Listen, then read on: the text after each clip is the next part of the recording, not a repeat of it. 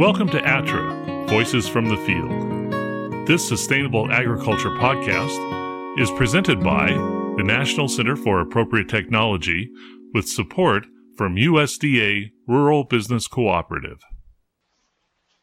So choosing cover crops. There are many different things to consider when you're choosing a cover crop. You know, your soil, does it have the appropriate pH?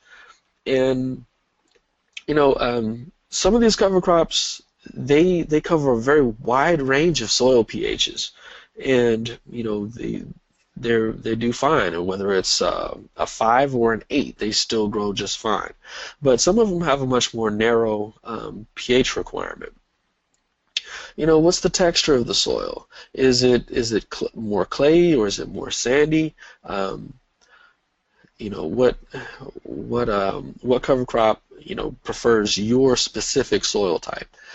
Then whether it's a droughty area. Now, my crops I was growing on a silty sand, and it was very droughty. Once it was dry and it was hard like a rock. But when it was wet, it was something slick and nasty.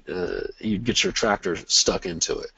So this is very important because some cover crops they can grow in drought conditions better, and most of them don't like wet feet.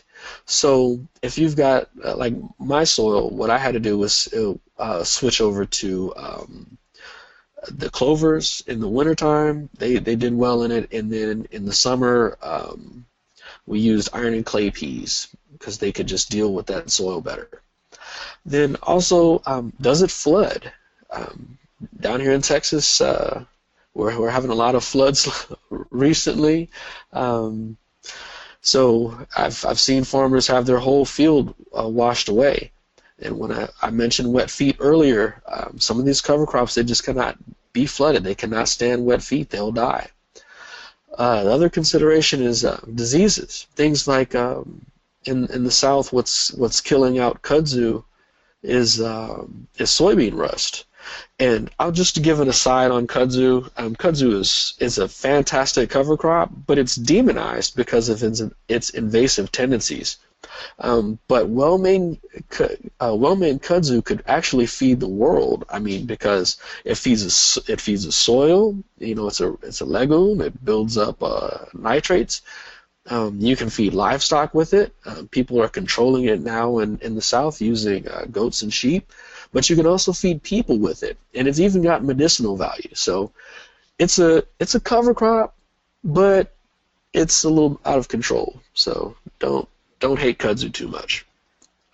But when you grow cover crops, it's basically a monoculture. At least when I do it, it's a monoculture. And there's some recommendations by other organizations, and they want you to use all these mixes and stuff, but that causes some issues, and I've had calls about those issues. So I prefer my cover crops to be monoculture. You can deal with them better, but that also kind of sets you up for failure if there is a disease outbreak. So just keep that in mind if you've got diseases. Also important are your growing seasons and cycles. If you're growing some of these that I'm going to talk about, because they are hot season and they're subtropical and tropical crops, will they have the time they need to complete their life cycle or do what you need them to do? Because if it's something that takes over a year to mature and you have a frost in between there and you're dealing with frost tender things, it's not going to really benefit you as much as you needed it to. Also important is your next crop. Some of these things are allelopathic, and we'll talk about one of those later, but allelopathy is when one crop it affects the next crop in a negative way. And if you want to know more about that, we've got a publication that just came out on companion planting and botanical pesticides, and it talks about allelopathy and companionships between plants. Do you need any special equipment to manipulate your cover crop. Now, I know I've seen at a lot of conferences they sell these roller crimpers and all that, and I've tried these, and I've rolled over some cover crops, and those cover crops kind of smiled and shrugged their shoulders and waved at me and said, "Ha ha, I'm back." So, I don't use a roller crimper. I mow, because when I want my cover crop gone, I'm going to destroy it completely by mowing. But some people can get away with rolling and crimping and all that. That's okay. You have to figure out what is ideal for your particular situation. Then the last consideration is weed control. Now, weed control is one of the most important characteristics of a cover crop for me, because I'm down here in the South. If I'm growing organically, there's not a lot of things that you can do for weeds. And when I say organically, I'm not talking about product replacement. I'm not saying just go out and spray a bunch of organically approved herbicides on things. I'm instead growing things in accordance with like a natural ebb and flow of vegetation. So for me, weed control, I use my cover crops as weed control and tillage. I like using reciprocating spaders. But in any case, these really robust legumes, they have an advantage over their non-legume counterparts. They manufacture their own nitrates, and that's a big plus on legumes. So my idea is to basically set the weeds back, prepare the field, let the weed seeds germinate, go through there and do a really light tillage on that, then plant the cover crop seeds, then press those down with the roller, and now you have the first set of weeds that was going to germinate and be a problem. You've knocked all those down. You've planted your cover crop seeds. Now they grow just unopposed, and that's important because a lot of these things, they don't compete well when they're small, but once they get big, then they crowd out all the other weeds. And so our big weed, well, my big weed is Bermuda grass. I hate Bermuda grass with a deep burning passion, but all these cattle ranchers love this stuff around me. So for me to take a vegetable field and prepare it, I have to make sure that all the Bermuda grass is gone. And between growing cover crops and one of my little tricks was I would grow Austrian winter peas or crimson clover over the winter time and let them completely live out their growth cycle. So they're dying, well, like the Austrian winter peas, they're dying in like late May, early June, and they leave this nice brown mat of vegetable matter.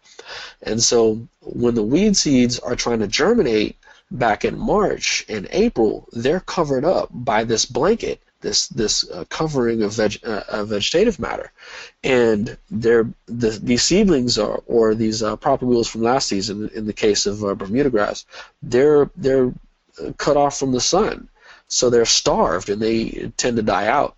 So after that, then I would incorporate the Austrian winter peas or mow the clover, and it would really make a nice field. So we would get rid of weeds about 89 to 99% just using cover crops and tillage. No chemicals, no spraying anything, just cover crops and tillage. Alright, so all the cover crops that I'm going to talk about today are legumes because, as I mentioned, I don't like grasses. Grasses, they rob the soil of everything, and the legumes, they're constantly replacing both organic matter and nitrates into the soil. And down here where I'm at, that's the most important thing, because the soils are hot, the organic matter is burning up, and when the organic matter leaves, it's taking the nitrates and all the carbon with it. So I'm always wanting to replace everything back into the soil by using legumes. Some people love grasses for different aspects. People use rye for its allelopathic effects on weeds, but I just don't like it because I need my nitrogen. So the stuff I'm talking about today it's not comprehensive. It's just little handy facts. It's just to kind of pique your curiosity, because we'll have a publication later on in the summer, and it'll talk about all the stuff that I'm talking about today in depth. And I hope you enjoy the crops that I chose for you today. One last thing is inoculation. Since I am talking about legumes, it's very important that you inoculate. And it depends on what the fields were before. If you're looking at like a Phaseolus rhizobium for like common beans, those persist in the soil pretty well. Around me, I've got the pea inoculant or the pea rhizobium. It's in the soil. It's everywhere. The clover rhizobium. It's everywhere. So some places or some rhizobium, they're ubiquitous. They're there. You don't really have to worry about them. But it's good to inoculate, because the wrong species of rhizobium will form nodules on the plant that you've selected. But what will happen if it's not the right, if it doesn't have the right compatibility, what you'll notice is that when you look at the nodules and you break them open, it'll be like brown or gray on the inside. A productive nodule is pink. So you can always test your legumes by pulling one up, looking at the root, seeing first if it's got nodules, second how many nodules it has, and then third, is that nodule working, by breaking one of the nodules open and looking at the pink.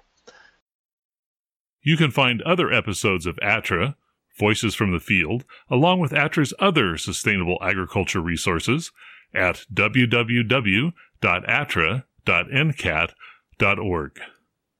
That's www.attra.ncat.org.